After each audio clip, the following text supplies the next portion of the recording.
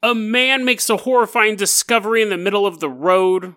Another man dies in a horrible way.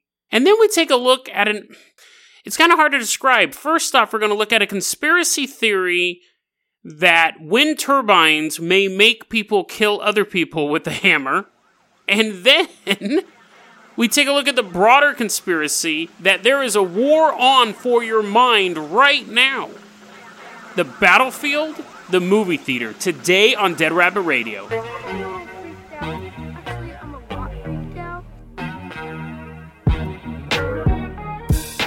Hey everyone, welcome back to another episode of Dead Rabbit Radio. I'm your host, Jason Carpenter. I'm having a great day. I hope you guys are having a great day too. You know, I was looking at my notes for this particular week of shows.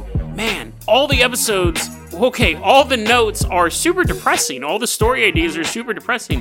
Now, I'm not going to do a bunch of depressing stories this week. I got to go find some more lighthearted ones. So I will. I'll find those. They will show up. But in the meantime, let's talk about some horrible human tragedies. This first one was recommended or sent to me by James Milne. I feel really bad because James, he recommended a story in the past, and I asked, how do you pronounce your name? And he told me, and then I promptly forgot. It's James Milne, or James Milne. I apologize, James, but I really appreciate the story idea. So, I keep saying story idea, like I'm writing short fiction. This happened in real life. And what happened was September 30th, 2019. So not too long ago, this dude, walking down the street in Anchorage, Alaska. Doesn't have a care in the world. I don't know. He actually probably could have owned a Fortune 500 company. Could have been super stressed. Doesn't matter. He's not the subject of the story. But this dude's walking down the street. He finds an SD card. Now, I've done that before. Well, I'm sure everyone's found stuff in the road. But when I come across like SD cards or cell phones, I always try to look at them. I always try to see what's in them. Now, this one actually was labeled. It was not labeled Scarlett Johansson, parentheses, topless, must watch, underline, gone wrong. It's not labeled that. This one is 100 times worse than that. SD card that's labeled homicide at Midtown Marriott. So the dude puts the SD card into his port. He's a cyborg. He's like, eliminate worries, no worries, insert card. He takes it home, presumably, puts it into his computer, not into his own mainframe, and it is actually what it says. There's 39 photos and 12 videos of a man brutally beating and killing a woman. So he calls the cops. Now, you may think, this could just be someone's snuff collection that they found. But it probably would still be a good idea to call the cops. So he does call the cops, though. And the cops watch the video. They come over, and they're like, hey, how's it going? Cyborg's like, boot up. Walking slowly towards the door. Initiate officer shake hand protocol. They're like, dude, just give us the SD card. And you're saying, Jason, just continue the story. Fine. Card, eject. Doop. So anyways, the cops begin watching the video, and they recognize the guy in the video. His name is Brian Stephen Smith. And what's interesting, he was currently being investigated. The cops are currently watching him for something else. They haven't revealed what else he was under investigation for. But he was under investigation, that's why the cops recognized him. Now, he was arrested for being in this video footage of him killing this woman. On October 2nd, the body of that murdered woman, was found, and he admitted to killing another woman, and as far as I know, her body has not been found yet. So, Brian Stephen Smith is currently being held for the murders of 2 women. Creepy. Now, that's just a standard serial killer story in one aspect, but then you can look at it like this. First off, I would find it bizarre if he labeled... Okay, we're going to put on our little paranormal conspiracy hats. Did he actually label the SD card himself? And you're like, Jason, of course he did. Are you saying that a goblin, a murder goblin labeled it? Well, no, but I mean, I think it would be kind of dumb. If I was a jewel thief, I wouldn't videotape my crimes, and then 2, but I guess you don't have a fetish for stealing jewels. Most people don't. I'm sure some jewel thief's walking around all turned on the whole time. He's like, ooh, I can't wait to get home. And remember this event. But for the most part, it's like a financial crime. I guess a serial killer, or a killer in general, would videotape it to relive it. But still, why would you label it? Secondly, like, the fact that it fell out of wherever he was holding it, his pocket, Or maybe he's walking around with it in his hand, looking at it, being like, ooh, ooh, ooh, once I get home, I'm going to watch you. Like, that is a miracle. Because here was a man who had already murdered 2 women. And proof of his crimes, showing his face murdering a woman. It wasn't just his face. His whole body murdered the woman. But his face in the video, that's a miracle. Because who knows how many other women he would have killed. So it's not just a story of a serial killer. It's this total perfect storm of a serial killer losing proof of his crimes, which again is something the Little Rascals would do. That's quite stupid, but he loses proof of his crime. It's not destroyed, it's not swept away. Some kid doesn't pick it up, erase it, and put an Xbox game on it. And yeah, I know that's not how Xbox games work. But my point is that the right person found it at the right time. If my mom found an SD card, she wouldn't even know what it was. She wouldn't be able to take it home and put it into a computer and decipher it. Now, because it did say homicide at Midtown Marriott, she probably would call up me or my brother and have us do it. But you know what I mean? It was the right person, it fell in the right place, that it didn't get destroyed, and it had just enough information to actually nail this jerk for being a serial killer. So, divine intervention, or just a series of fortunate incidents? Let's go ahead and move on to our next story. Now, our next story is part of our cavalcade of depressing stuff. Although this one you might be able to say has a happy ending. If you like money. If you love humans, it doesn't have a happy ending. The year is 2012. We're leaving Anchorage, Alaska. Let's hop in the Carpenter Copter. I don't think we've used it this season yet. Hop in the Carpenter Copter. We're going to fly all the way down to Santa Fe Springs, California. And as we're flying there, I want to remind you guys, the Minecraft server is now open to the public. So if you want to join us playing Minecraft and unlocking the secret mystery of the giant black spaceship that is just floating over spawn, join us. The website, the login, whatever you call it, whatever you kids call it, is in the show notes. So go ahead and put that into your Minecraft gamermajig. And join us. It's a lot of fun. So, after that pitch, I'm not making any money off of it. It actually cost me money to run the server. Anyways, we land the helicopter. Everyone's like, dude, I don't even play Minecraft, dude. I just like listening about ghosts. Why are you always hawking your Minecraft server? I'm like, come on, man, it's fun. Let's play. Anyways, as we're walking into a bumblebee tuna plant. So, put on our worker uniforms, our hard hats. You're like, why do we need a hard hat to be around tuna? I'm like, you'll see. Unfortunately, you'll see, scam a little badge. Beep. Okay, we go in. And working there is a man named Jose Molina. Now, this is where they basically, do tuna stuff. I don't know how tuna works. I know that it's a fish, and then you kill it, and then you eat it out of a can. But I didn't know, they cooked it, or how they prepare it. I just imagined they, were ripping fish up, throwing fish into a grinder, and then it was shooting out into a can. I've developed a taste for tuna. I didn't like it when Taste for Tuna. That's a cool name of a band. But I never really was into tuna as a kid. It has nothing to do with this story, by the way. You may not like tuna after this story. Jose Molina was, I think he was 56 years old. He had adult kids and all that stuff. Their chain breaks in one of the giant ovens. Talk about divine intervention. This one's almost the opposite. Jose goes in to fix the chain. Now, this oven is 36 foot by 50... Okay, now I think this might be a typo, honestly, because I have it written down as a 36-foot by 54-inch oven, which would be the world's biggest rectangle. I'm assuming it should be 36 feet by 54 feet. Doesn't matter. We're already halfway done. Either he's crawling through... How big is 54 inches? That's about 4 feet. So he'd have to, crawl through on his belly. It doesn't matter. The point is he's in an oven. He's in an oven trying to fix a chain. Now, his coworker has another job. His coworker's job is to hit a button and to dump tuna into the oven and to turn the oven on. So the coworker's walking around the workspace and he goes, where's Jose? Oh, I don't know. He's probably in the bathroom. Boop. And then at that point, 12,000 pounds of tuna fall into the oven. And the coworker turns it on. Turns up the heat. Psst. Now, I don't know at what point they realize that Jose's not in the bathroom. I don't know if they eventually go, that's weird, it's been 15 minutes. Jose's still not back, that's odd. Or it's been 20 minutes or 30 minutes. But at a certain point, they do realize he's missing. They do end up opening the oven, and Jose is dead. Now, I know you were hoping that it was some superhero origin story. I know you were hoping that it was a man who became Tuna Man, who had the ability to talk only to tuna. But no, he died. Now, this is the horrifying part of this. You're like, Jason, the whole thing's horrifying. A guy trying to do his job crawls into an oven. The tuna, 12,000 pounds of tuna did not kill him. When they did the autopsy, the tuna did not kill him.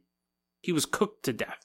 He survived, which I find odd that the tuna didn't kill him. But I guess if you drop like 12,000 pounds of like wet, slimy, slidey stuff, it would just hit you and like slide down your head.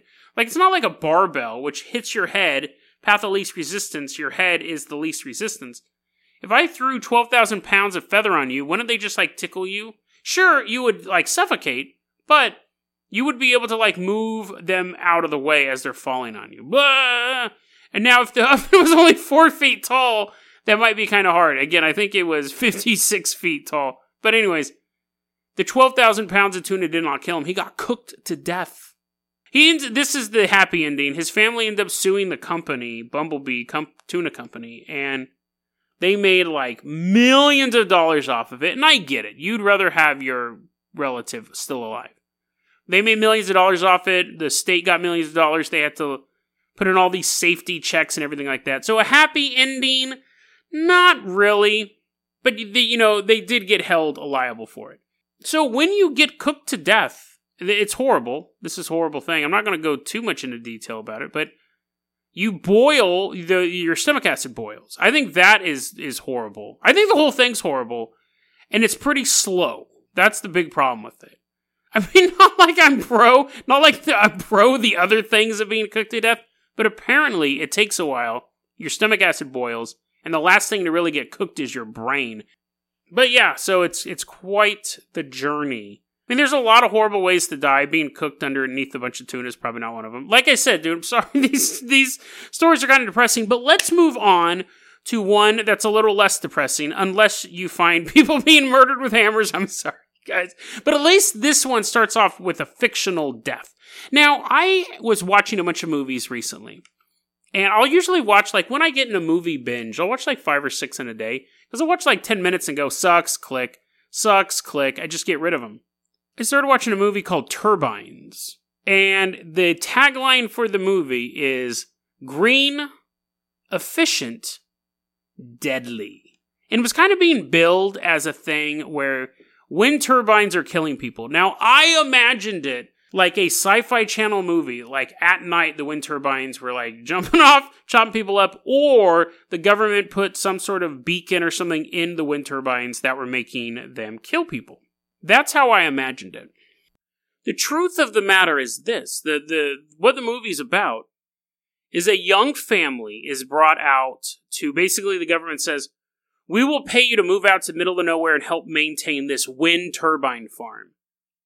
And they do. And then we start to see the effects of the wind turbines on these people living here, i.e., they become hammer-wielding murderers. And it's weird. So you're watching the movie, and it's like you can see the guys getting a little tense. And then there's a 5-year time jump, and a group of young, like, teenagers, not teenagers, but like young college students, they're doing their grad work on wind turbine syndrome. We'll get into that in a second. So they're the slaughter. They're like the standard cabin in the woods type thing. They show up to investigate these. The guy takes a hammer, starts bashing their heads in. This guy is like John Wick with a hammer. He'll take on like 4 or 5 people at a time. He's like taking on like 2 or 3 cops at a time with his hammer. And he's murdering everyone. And then he murders his wife. I don't know if he murders his son. I don't really remember. I wasn't really paying attention at that point. And then I guess it turns out there was 2 hammer-wielding murderers. It's like, what? And then the movie ends. This is not a Dead Rabbit Recommends, by the way. But the movie was beautifully shot. Like, it definitely had its strengths. But when you watch the trailer, it says, based on a true story. You're like, what? So this is the quote-unquote true story. Apparently, there is I don't know how to put it. Some people say it's pseudoscience. Some people say it's a conspiracy theory. But windmills are actually... There's basically 2 levels of this. At first, people were saying that wind turbine windmills can cause cancer and can cause people to go in murderous rages and commit suicide and things like that. That's ridiculous. you're going to get those things in any community, whether or not there's a windmill. People were saying, no, we think there's more of them around windmills. But it's interesting because they've walked that back now. What happened was a bunch of medical studies came out, 25 medical studies, peer-reviewed medical studies, you'll hear that phrase often looking into this, saying that windmills cause nothing except green energy and wind. They don't cause the wind, but they, do stuff with the wind. They don't do anything to your mental health. They don't cause cancer or anything like that. Then the anti-windmill people said, okay, maybe that was ridiculous at first, but it does cause you to, wake up. It causes insomnia, migraines, ear pressure, visual blurring. It's infrasound that's going into us. And at that point, the medical people go, listen, it may annoy certain people. Some people may be able to pick up on the noise, and it may annoy them. So cities and governments started saying you can't have windmills, these wind turbine windmills, too close to houses, because people can't hear the noise, and there may be some sort of health effect as far as annoying people, making them want to leave. So it's a weird conspiracy theory because the anti-windmill people reached really far for the stars in the beginning, and that was easy to be shut down. They're like, no, it's causing no cancer vectors. People aren't running around with hammers, bashing in people's heads. And then they kind of walked it back and said, yeah, it's just kind of annoying and it's hard to sleep. And the people go, well, that might be the case, but that's not enough to cause a disease. Wind turbine syndrome is something made up by the anti-windmill people. It's not a recognized disease. So, I had never heard of that syndrome before. I never heard of that before. It's an odd, very, very limited, geographically limited conspiracy theory. It's not like anti-vax or anything like that, which is like a global thing. This is limited. You would only care about this if you lived near a windmill. But that's not the point of this topic. The point of this topic is the movie itself. I'm gonna go half Alex Jones right now. I'm gonna go half Alex Jones. I'm not gonna go full Alex Jones, but hear me out on this one. We have reached a stage in human development that is the perfect combination of access to filmmaking equipment and general human lunacy. To the point where somebody can sit down and make a movie based on a conspiracy theory. Set up a horror movie based on a conspiracy theory and present it as based on a true story. Now, I know what you're thinking. You go, Jason, this isn't anything new. People make movies about aliens. People who believe in aliens make movies about aliens. But no, this is something new. Because yes, people who believe in things like ghosts make movies about ghosts, and then people who watch those movies may tend to believe that ghosts are real. People who believe in aliens make movies like Communion, Close Encounters of the Third Kind, E.T. People who watch those movies go, maybe aliens do exist. Maybe aliens are visiting us. This is different. Those aren't weapons. Those are saying, these are beliefs that I have, and I'm making a movie. When you go to see a Christian movie like Fireproof or God's Not Dead, that movie is made for people who already believe in these things.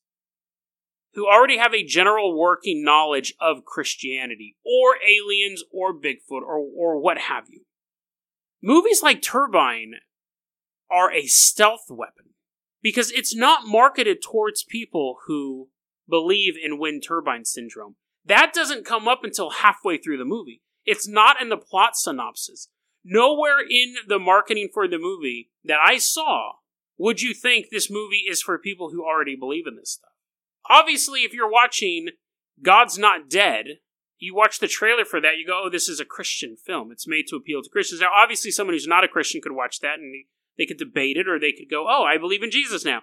But the movie itself is not the weapon. We are getting to that level.